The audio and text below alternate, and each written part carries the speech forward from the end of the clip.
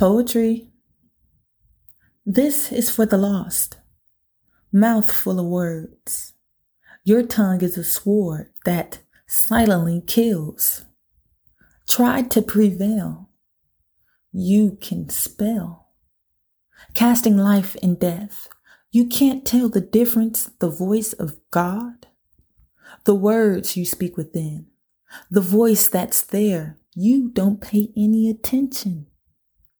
Speaking right before sin, reminding you to thank God after you wake, telling you positive things when you want to break, telling you the difference from a friend and a foe.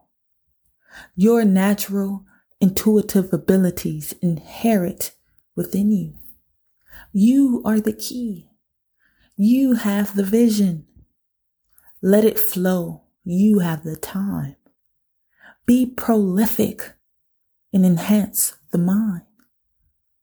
Discover yourself. Listen inside. E-palms.